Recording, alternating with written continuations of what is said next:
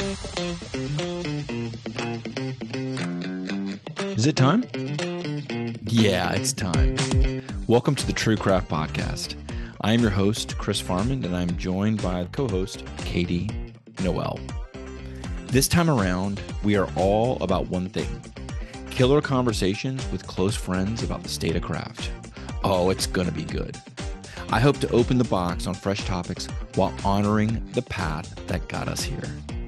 Let's do it.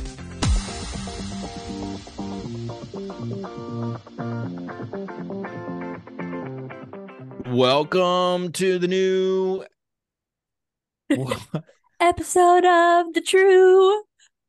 Let's try that again. No, it's great. Welcome to the next episode of the True Craft Podcast. I'm your host, Chris, and today we have co-founder, CEO, head honcho, beast, brother of Karben4 in Madison, Wisconsin, Zach Koga.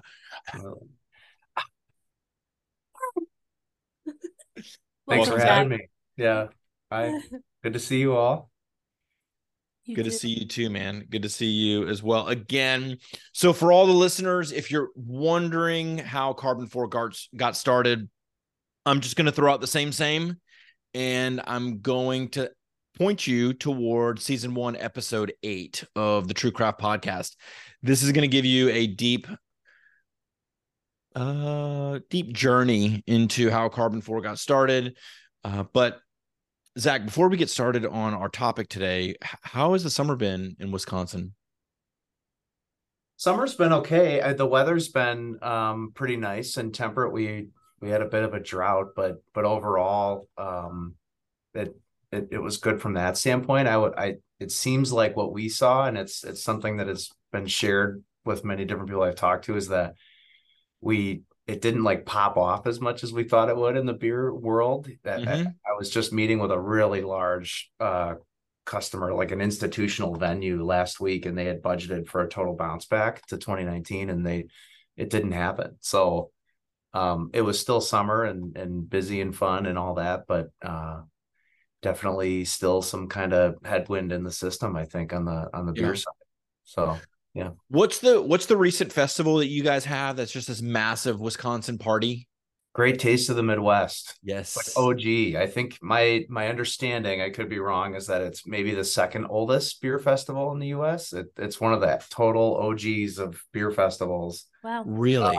And it's a monster. I mean, it's a really good party. It's in a park right in Madison, on one of our lakes, and I think they sell somewhere around 7,000 tickets or 75 tickets, and they still get away with pre-selling them in May, and people sleep overnight for tickets. So it's kind of neat to see that energy still does exist in the world. That where most other run-of-the-mill festivals, it's like you're trying to give away tickets just to get people there, but it's a great sort of institutional beer festival, and that's it's usually the first or second week of August. So is it only Wisconsin breweries, or do they invite other states? Oh yeah, other states. Yep. It's I would call it super regional. I don't know if it's kind of national, but I think it's meant to be a little bit more focused on kind of regional to super regional. So how many breweries are pouring? Oh gosh, I don't know if I remember that number off the top of my head, but it's a ton. It's 100? At least, yeah. It's at least 100. Wow, that's huge.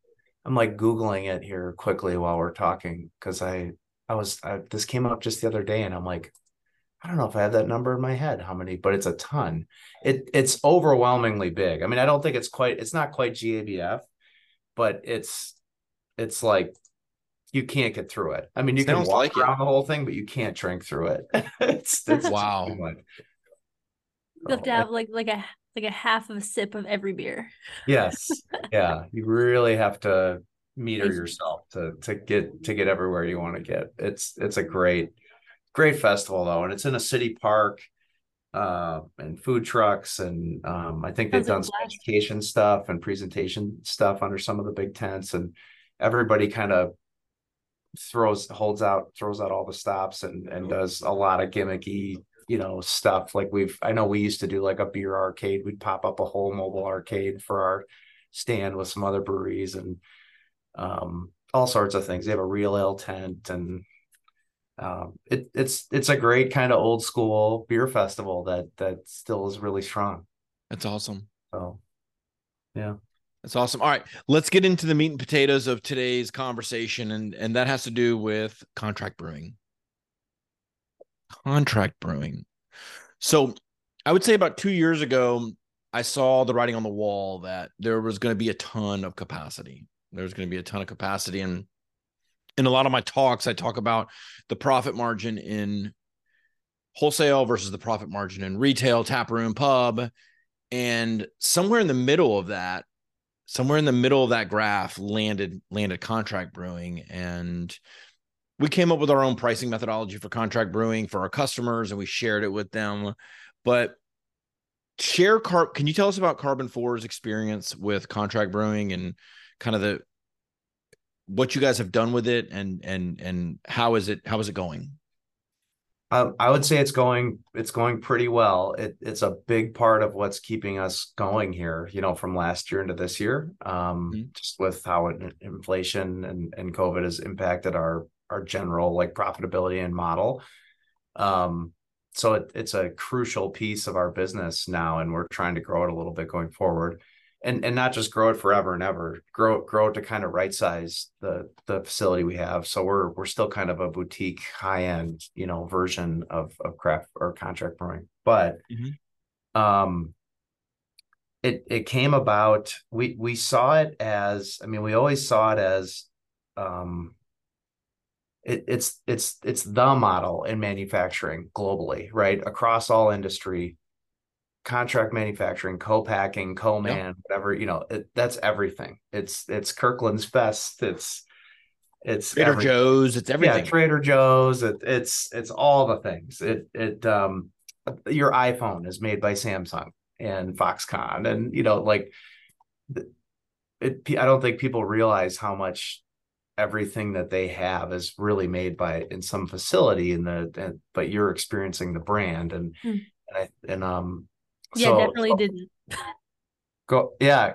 You didn't know that, Katie? I don't think so. Everything. You're basically everything, so that's part of what's been kind of fun and novel about craft beer that I don't think we realize as just Joe consumer is you're attracted to this connection to your producer. We know that talking point that it's, I know the brewer, they live here and they're local and all that.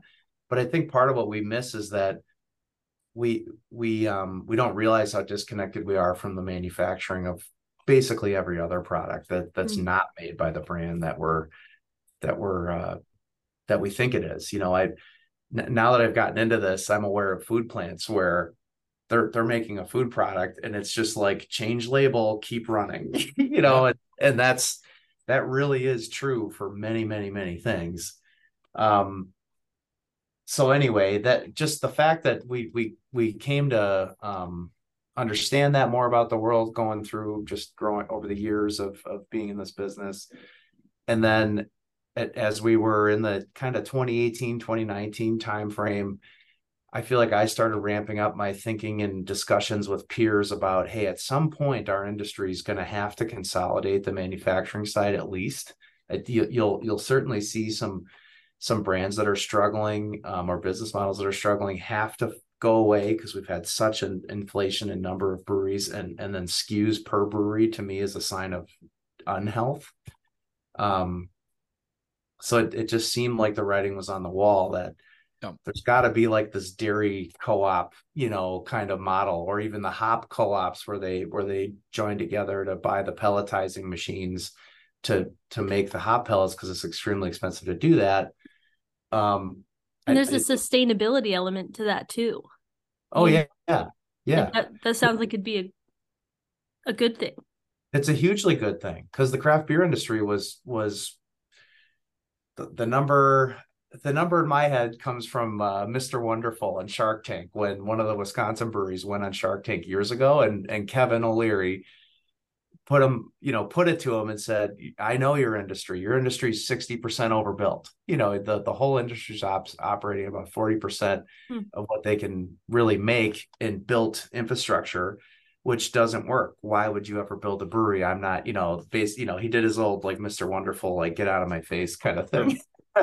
And I thought, wow, I think he's right. That's part of this idea of it doesn't make any sense to have 20 breweries in a town, and the amount of cans that they're making could be made on one can line, and they all have a canning line. That's not good for the environment. It's not good for business. It doesn't make any sense. You can't pay all of those employees as much as you'd like to, because you're just cutting the pie up too much. So anyway, that was just sort of like a general thought pre-COVID. And then when we hit COVID and everything got blown up,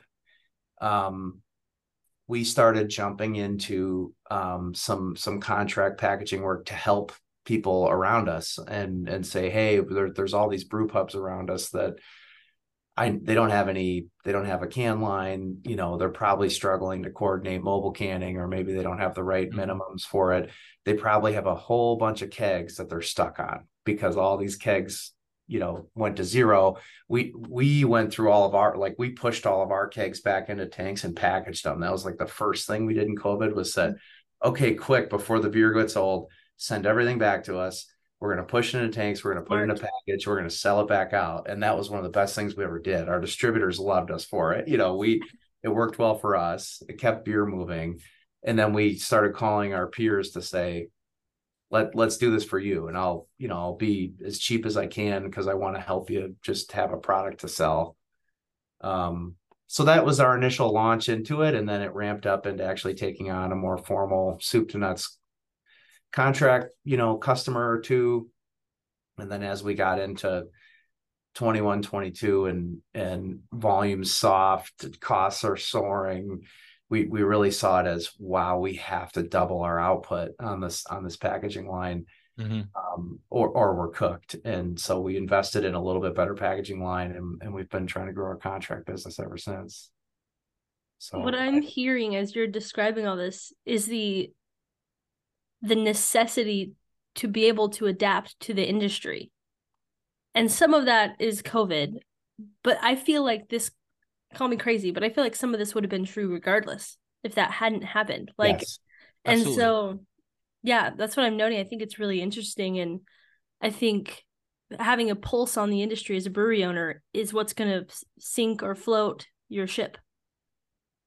Oh, yeah, definitely. COVID just accelerated what was happening in so many ways, hybrid work and all sorts of things. I mean, there was a lot of other crap too, but there was, from an industry standpoint, like consumers are still buying the things that they want. And those choices just got made faster for them, and the way that they're engaging with going out and staying in and whatever, having parties, having beers at a bar, that a lot of things got accelerated. So yeah, I agree that we were kind of already on this path. I mean, I remember like distinctly late 2019 talking to my main wholesale contact and having like this discussion of, it's got to shake out, right? Like there's just too many SKUs. It doesn't make sense. Look at the plan we have for next year. And then like, boom, COVID hits and things start changing even faster. Crazy. Yep. So you said something earlier that I never put the two and two together, but it's just brilliant. You said stuff is made in places that people would never imagine, and it's the connection to the brand is what keeps them going back, right? It's the connection to the brand, which is really huge. And I know one of the talking points for me since COVID over the past 2 years has been breweries have to take a real strong look at their occupancy costs. And they've got to take a real strong look at market rents whenever that lease comes renewal, because at some point you're never going to produce that much beer to meet that market rent. And we know what COVID did, right? It increased rent across the board. It increased rent in the suburbs, in urban locations, in sports locations. Like it just increased the cost of occupancy and rent across the board. So where I'm going with this is and also back to the Mr. Wonderful reference, right? If you have a brand and you are confident enough to get people connected to that brand, why would you move into a new facility? Why would you go raise $4 million, $2 million to build a new facility versus finding the best partner? Number one, helping them stay in business, right? A local co-packer to local contractor to help stay in business. Number two, you could have your QA QC on it all day long since it is local. And number three, you don't have to worry about a facility. You don't have to worry about the CapEx and the repairs and maintenance. And yeah. So this has been a big, beating stick for me, but I think we're getting to a divide, and Katie and I recorded something a couple of days ago on the purpose of wholesale. And I think, Katie, we need to record something on the purpose of having your own facility, right? Yeah. The purpose of having your own location, because that's going to become uncool in the near future. Or once again, it's going to wash out the people who are stubborn, just as wholesale is washing out the people who are stubborn and are continuing to send out SKUs that are losing money, right? So let me kind of think about that for a minute, but that's huge. The connection to the brand and leaning on wholesalers. I think that would be scary for some brewers. Yeah, I think it's still important to provide a sense of place. So I think the tap room is still a key function, to be in your community physically as a small brand, I think is still a huge part of the connection. But that the next step of you have to make that liquid exactly in this location, to me, is something that's kind of already, the umbilical cord's been cut a little. Yep. It's not that it's a bad thing to be able to show it, but there's all sorts of examples of that's not exactly what people are looking for. They can still feel connected to you, and you're still you, at the tap room. Yep. Exactly how you manufacture it, they're sort of trusting you to do that. So that can be a co-packer, it can be a co-op, it can be just a warehouse that's down the road because it's cheaper, that like it doesn't matter as much that it's right there. And it's something we're thinking about, because we're in our building, we have our production and our tap room jammed together. Our location is really far from ideal for a tap room, and I think that's the case for a lot of breweries.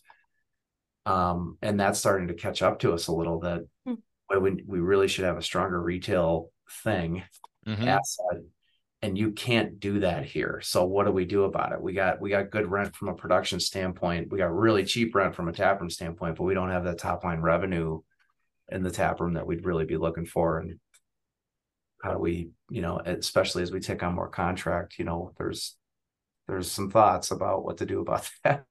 Sure. Yeah, definitely. When you are considering taking on a new contractee, does size matter? Does commitment matter? Like, walk us through what you're thinking whenever someone comes to you and says, I need you to produce something for me. It does. The big thing I look at is that in my model, I need to be filling and emptying full tanks, right? Because that's you have a piece of equipment and square foot space in the brewery. Those tanks need to be full when I use them, because it's the same amount of work to set them up and to clean them and all that stuff. So they better be full. So when I'm working with customers, that's where I'm usually starting. I say, hey, this is where I'd really like to be, is I want a full day from you, which is 2 full tanks on a packaging line. But, our position here is we're not going to be the cheapest contract option out there, is to be a little bit more flexible and say, I'm not going to lock you into these big production commitments for the whole year or for 3 years. I'm going to take you through a process where if you need us to develop the drink for you, I'm going to charge you for that. And it's reasonable, but there's going to be kind of some charges I can do on the front end. Because one of the things we found is that you do all this work to set up a whatever it is, beer or something else, and it's 1 tank and that's it. Well, I just did all this onboarding work Sure. And, and now it's one tank and gone. So I've learned to start charging a little bit for some of that front end work. So if it's one tank and gone, at least I got a few bucks.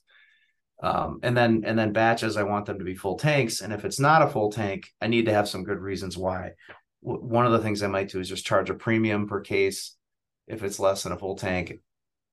If it's a different situation where we're highly confident that we're doing a lot more and we just need a smaller start for some beta reason, then I'll look at it. But I'm looking at making sure that when I analyze our overall business, if I can fill and empty 2 full tanks a day, I can get to the place I need to go. So when I'm bringing in business, I'm just trying to fill tanks. Okay, I have a question. Go ahead, Katie. So in my mind, when I've thought about contract brewing, I have pictured people coming to you with their own recipes and their own beer, like that you are just using your tanks for. So what I'm hearing is that you're also at times coming up with recipes. Oh yeah. So Yeah. what's the split? Like how much more, like what percentage are you coming up with the beer and what percentage are you just kind of plugging away at what other people already have created? I would say when it's beer,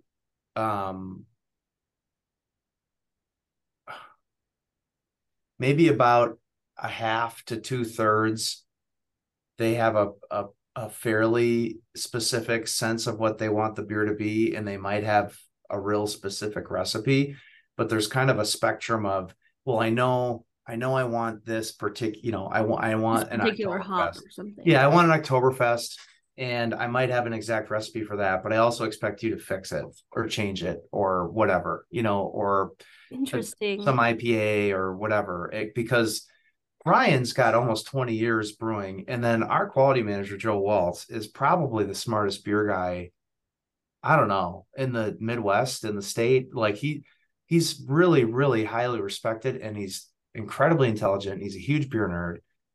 And no matter what people bring us, Joe usually has something to say and people listen. They're like, he's usually like, tell me what you're trying to do here, or what your real romantic connections are, or your visions about brands of malts, but I'm going to tell you maybe how to do this a little differently, especially for our equipment, because every brew house is going to be a little different.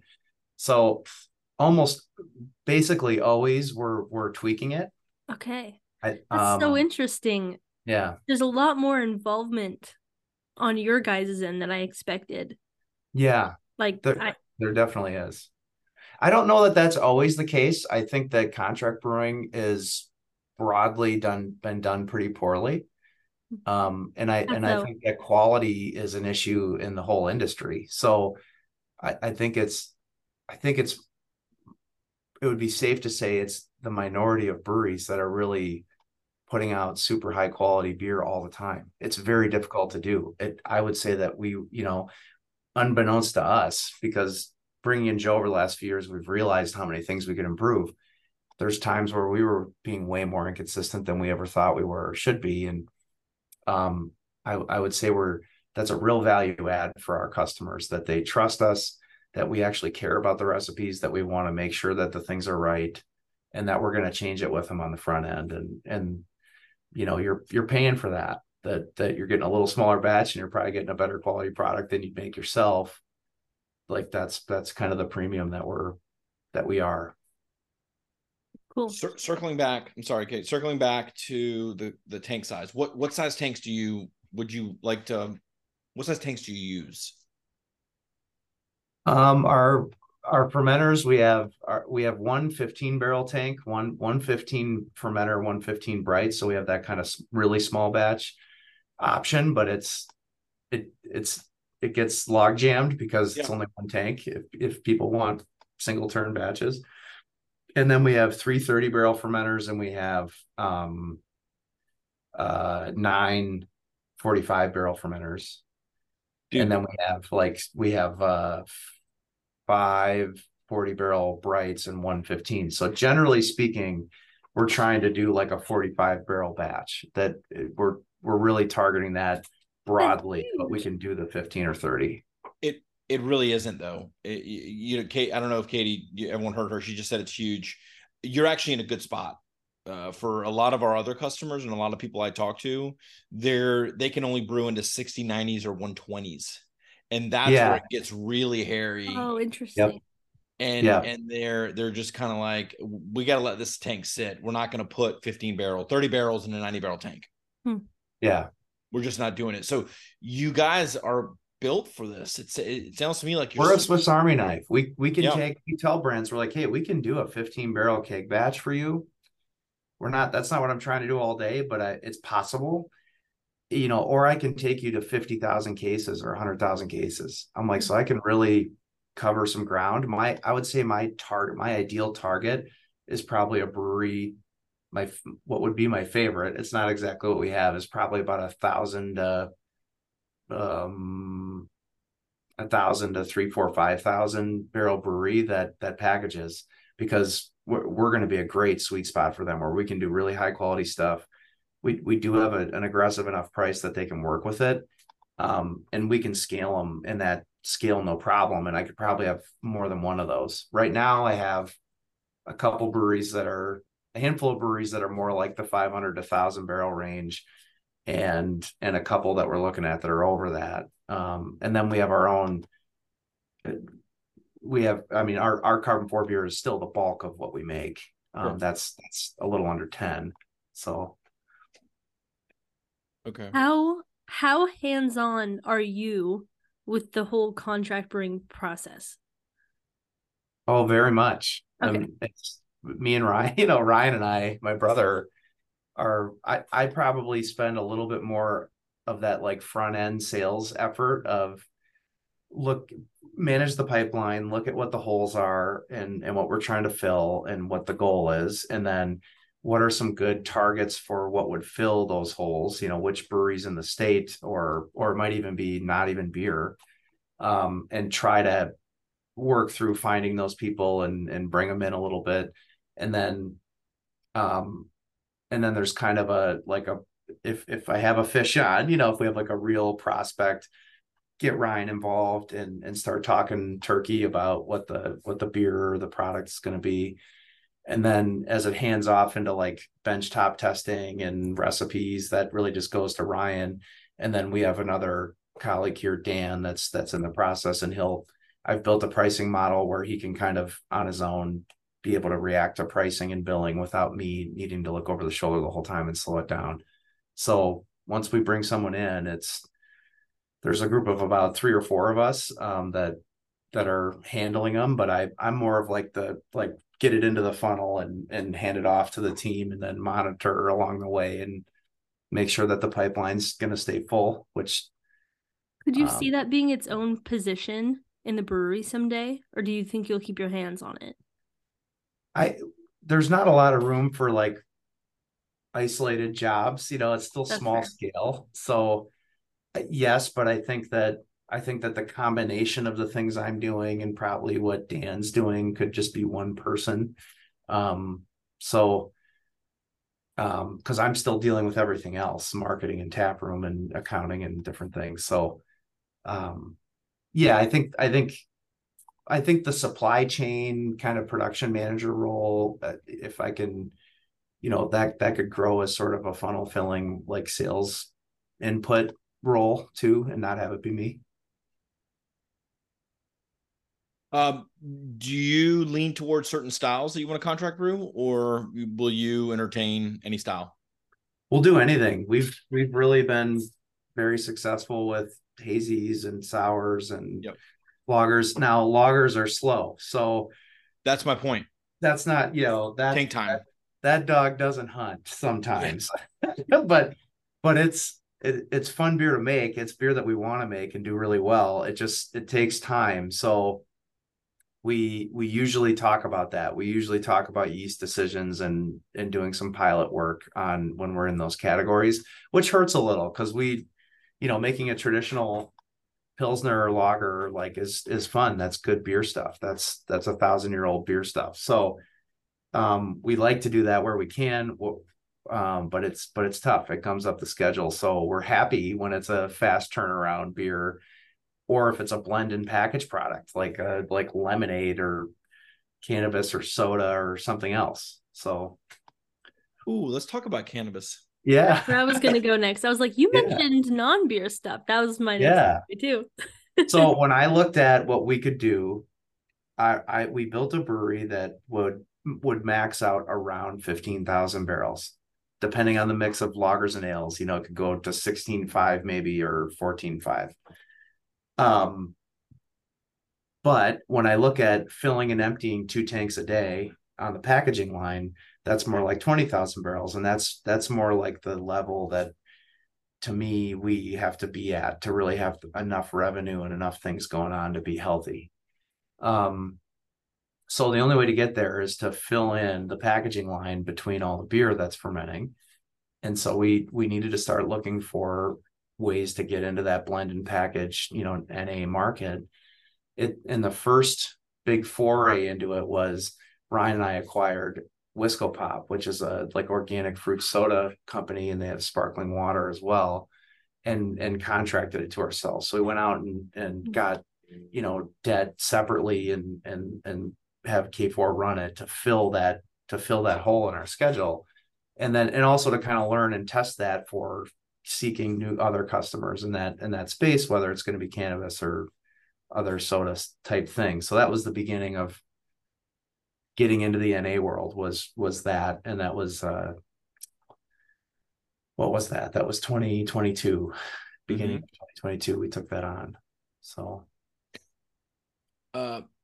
How have you enjoyed making the soda and the soda brand and building the soda brand? And do you recommend other breweries consider this? but absolutely, because blend and package beverage is way better business than beer. It not from a margin standpoint, but from like a production density standpoint. There's just less time, that goes into it, and it's the same packaging line, it's the same tanks, but you can, if you can find the business or build a brand that can really go, boy, when you can blend, when you can kind of do, depending on the product, you might still be in the brew house to do a kill step or like a, dissolve sugar, with heat, hot water step. So maybe it's a 2-day process and you're packaging on day 3. If you're touching the brew house and doing a step with the fruit on day 1, making sure it's cooled and carved all the way by day 2, package day 3. Depending on exactly how you do that, you could package on day 2, or if you're this big, soda manufacturer, you blend it and package it at the same time. So that's just for the same product category, for the same type of equipment, you can make way more of it. So just on a raw business standpoint, it's a really great idea. It's not everybody's passion project that's in beer, so that's hard. But we have liked it. It's been a pain in the butt. Dealing with that much fruit is different. Being in sleek cans more is different. The different canning issues you have with foaming and how the liquid behaves is different. The food safety issues are different because you don't have alcohol that's killing everything and keeping everything safe. So there's a lot more challenges, but I would say over almost 2 years now, we have learned so much more about just beverage in general, and I think it's made us a lot better, even as it goes back to the beer and better operators of the filling equipment. So it's been great, and then it has unlocked so many great opportunities. One is the Wisconsin Union here on campus at UW-Madison is this huge, really vibrant sort of entity on campus, and their main Memorial Union building on the lake has the Union Terrace, and it's like an all-time patio on the lake, just like the best place on earth in my opinion. And I've always gone there, just as a consumer and alum. And they reached out to us this year, and we developed lemonade drinks for them under their brand. So now we're a licensed beverage manufacturer of the UW, and Nice. who knows what else is going to fall out of that tree. I already have a request for like 3 more beverages they want. Wow. And we didn't even get into Motion W's and Bucky Badger. This is just like Union Terrace. So that's a big unlock. It's a big unlock when you talk to other companies too, like the local co-op. I've thrown an idea at them of if they want to make a branded, organic fruit drink of some kind, we can do that. And then cannabis, I think THC beverages are gonna be a monster. I think it's gonna be a slow, steady climb, not the gold rush that everybody wants it to be. But in my mind, as the whole cannabis thing plays out here over the next 10 years, I really see edibles and beverage being the big behemoth of the segment, because it really takes the stigma away from it. You get away from smoking, and there's so much, so much going on with smoking, whether it's vaping or smoking the flower.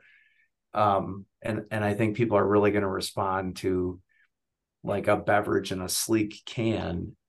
It just totally changes the stigma of what that kind of product is, and you can put it into a bar setting and at a low dose and sort of replace it with wine or beer. And when you reference THC, are you talking about the Delta 8 and Delta 9 strands, or the stuff that's federally legal that I'm seeing pop up all over the place? Or are you talking about like THC, like regular THC, as we knew it growing up, is Delta 9 THC. That's okay. like D9 THC that's your like normal natural THC. That's the cannabinoid, on the spectrum that gets you high. That's the one that everybody like thinks of. There's dozens, if not 100 or 200 of like different types of cannabinoids. D9 THC is the one that makes you high.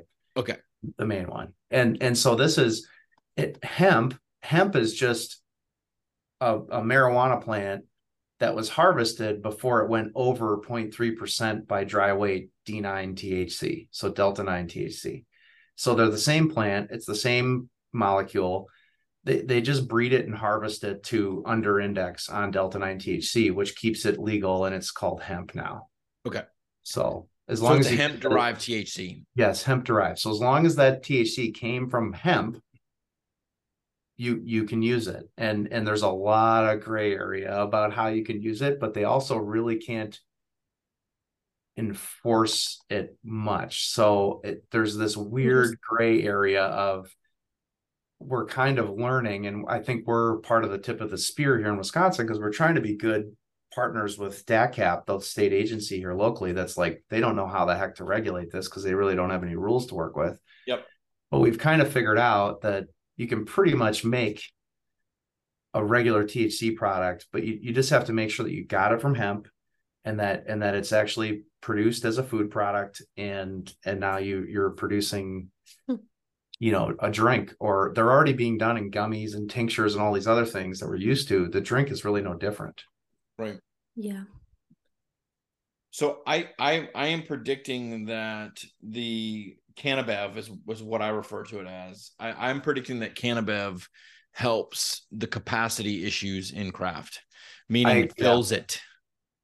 It's got to, right? Because why is Tilray and all these people buying breweries all over the country? To me, it's, let's regionalize production in these small facilities so that we manage trucking costs and distribution costs out to those market areas, and have kind of a distributed manufacturing network. And we're going to go buy them cheap because they're existing and sitting here as bottling and canning plants. To me, I have to think the smart money is betting the same thing, because that's what they're doing. I mean, Bud is the money behind Tilray, is my understanding, and Tilray's out there buying all these breweries just to have manufacturing capacity. Right. So what I'm hearing from you, Zach, as you talk over the course of this episode, is just your skill set and adaptability is kind of mind-blowing to me. To be honest with you, like I want to understand how if it's just like innate to you, or what goes through your mind when you're assessing like the state of the industry and then going to make decisions for the success of your business. Like, how do you do it? Survival. I don't know. I mean, I appreciate the compliment. It doesn't feel all that smart, or skilled as it's playing out, because it's really survival. It's just trying to be really aware and honest about what's going on, what's happening in our industry, what's happening to our brand, what's happening to our town, what's happening to our business. and what can we do about it, and let's work the problem. I think I have two advantages. Maybe is one is that I have an engineering degree from the UW-Madison, and any young kid that says, what should I do at school? I'm like, just get an engineering degree.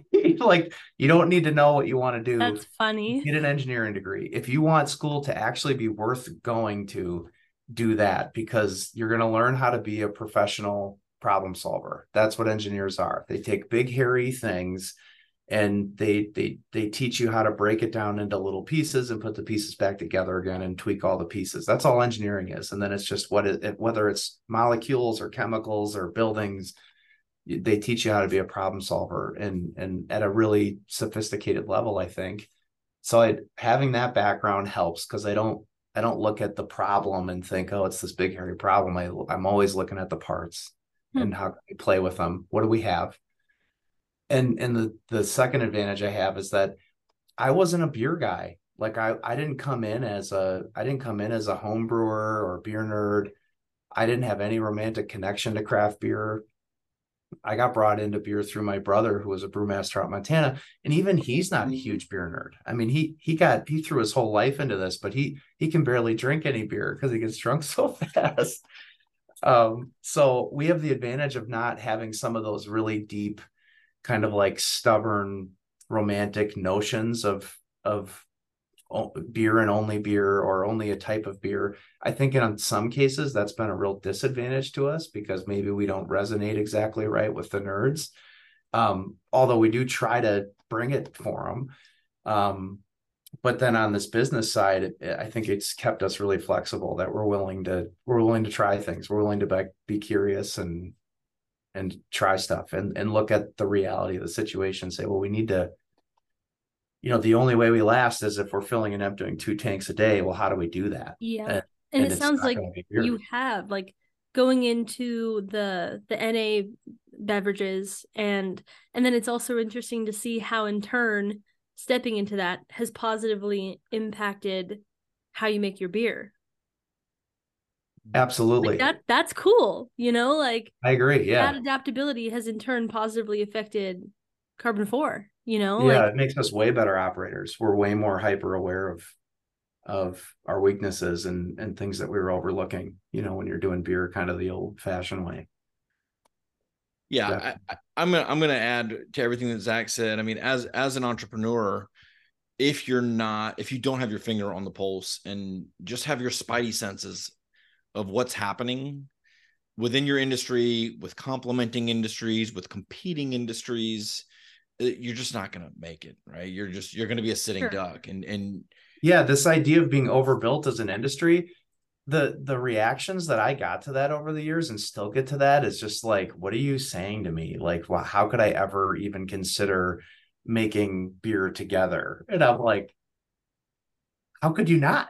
Right. Like, good luck out there. You look at your, like, don't you look at your costs? Like I have the same things you have. Like, yeah, there are some beating sticks. That's what I call this whole wholesale thing. There are some beating sticks that Katie and I are going to break. We're going to break through this podcast. We're going to break the beating sticks of this industry. All right. Call it a pulpit, call it a badge of honor. We're going to rip badges of honor off. We're done. We're done. I am no more honor in the beer. Like romance, and I don't know. I maybe it's the engineer in me, or maybe I'm just like getting cynical, but I find like the romantic biased view of anything just so like boring and ignorant. I don't know. It's so blind. Like, it's not interesting. It doesn't adapt. It doesn't move forward. It's not honest. I maybe honesty is the real core of it for me, that if it's romantic and these other things, it's not honest. It's not self-aware. And so it's just like, no, I don't want to be that. I want to, we want to make, it's both and, right? I want to make really awesome beer because that's a lot of fun and the beer industry is great. And I want to have a business that's healthy, and I want to have a manufacturing facility that's actually running at capacity, and these other things.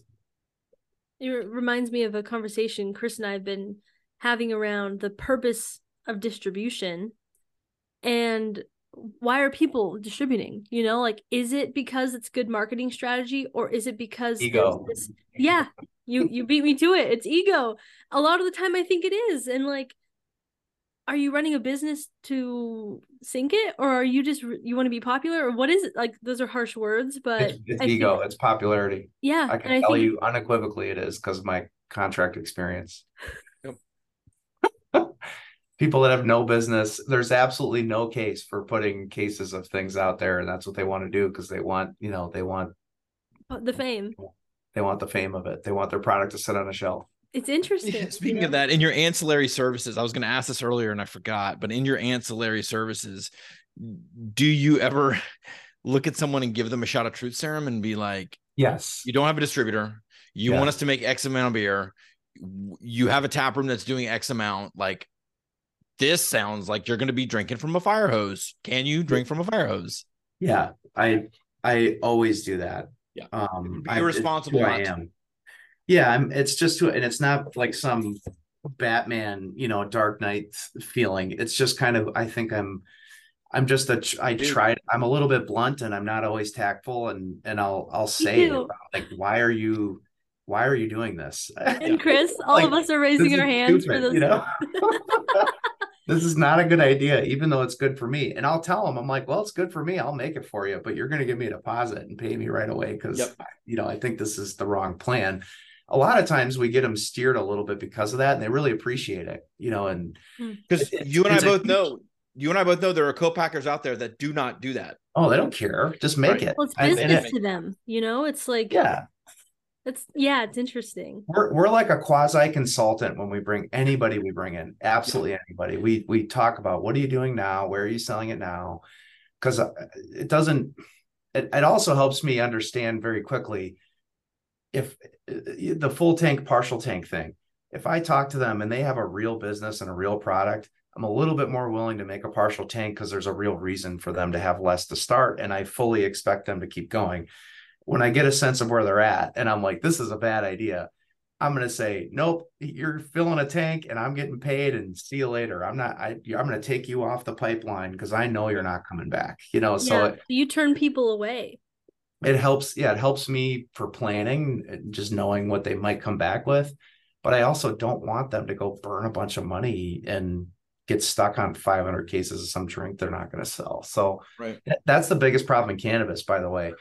The distribution side of it is totally not happening yet. All the alcohol wholesalers are concerned about their federal wholesale permit. Yep. And I get that. So the biggest problem we have there is almost everything is like one and done because they think it's a gold rush and they think if they just make THC and put their label on it, it'll sell. But then I kind of ask, well, where are you going to sell it? Do you have a store? Do you have 10 stores? Are you going to go deliver it? And they're like, oh, yeah, we got it. And you make cases and they sit, or they have one wholesaler that's committed to it. They bring in one round and then they're stuck on it because they just can't. The engine's not rolling there yet. So,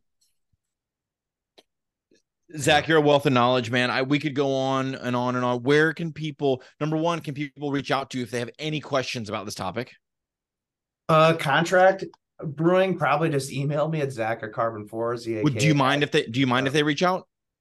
Yeah, I mean, hopefully I don't expect to get bombarded, but I have a lot of unread emails, so I apologize if I'm slow to respond, but that's probably I don't have like a contract sales email set up. It's just me kind of looking at the world and trying to find local people to work with. And it doesn't have to be local. We've talked to brands around the country too, but we're going to do best, in the Midwest just for logistical purposes.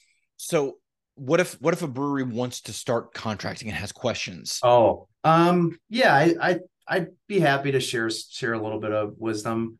Yeah. I would love for this to turn into a sales bonanza for you, but I doubt that's going to happen. I doubt it. Yeah. Okay. On it. It's not why I'm doing it. I just wanted to see your pretty face, Chris. So yeah, you too, bro. But you're a wealth of knowledge. I mean, you have so much experience in this, and I'm sure you've hit the speed bumps and you've hit the walls and you've bounced back. Oh, we're still doing it. Yeah. I'm learning all this. We're still like, we're dancing on a razor's edge right now. I'm trying to make sure we keep the pipeline full going through winter. You know, we Sounds did extremely dangerous, Zach. Oh, to be careful out there. It is. You cut your toes very easily. So we still have a lot of work to do to keep the pipeline full. I mean, we're in the middle third of the year, we're doing great, and in the colder months, it's still thin. So we're working on it. Where can people learn more about Karben4? Just the brand in general. Karben4.com is our website. Facebook and Instagram is the stuff that gets updated daily, you know, versus kind of the general info on the website. So there's that. Just Google us. There's stories and things that we've done here over the years. So it's Karben with a K and the number 4. Yep, Karben. Karben, the number 4. Yep, and we're in Madison, Wisconsin. And I'll throw this all in the show notes as well. All right. Buddy, thank you so much. I really learned a lot today and really love this conversation. Loved it. Always love talking to you. Great to see you on the video here, Katie. Yes, nice to meet you. Highlight your 2 years ago. So yeah. All right, we'll talk to you soon. Thank you. Thanks so much. Yeah. Bye. Thank you for listening to this episode of the True Craft Podcast. If you like what you heard, please subscribe to the show on your favorite podcast player. And if you are just dying to know what Chris and I look like, you can head over to YouTube for a video recording of the show. Links to cool information about our guests and other fun facts can be found in the show notes. This podcast is sponsored by Small Batch Standard, the premier financial agency built to serve the craft brewing industry. We helped craft breweries grow profits through outsourced accounting, tax compliance, and growth consulting. Visit sbstandard.com today to learn more and request a discovery call.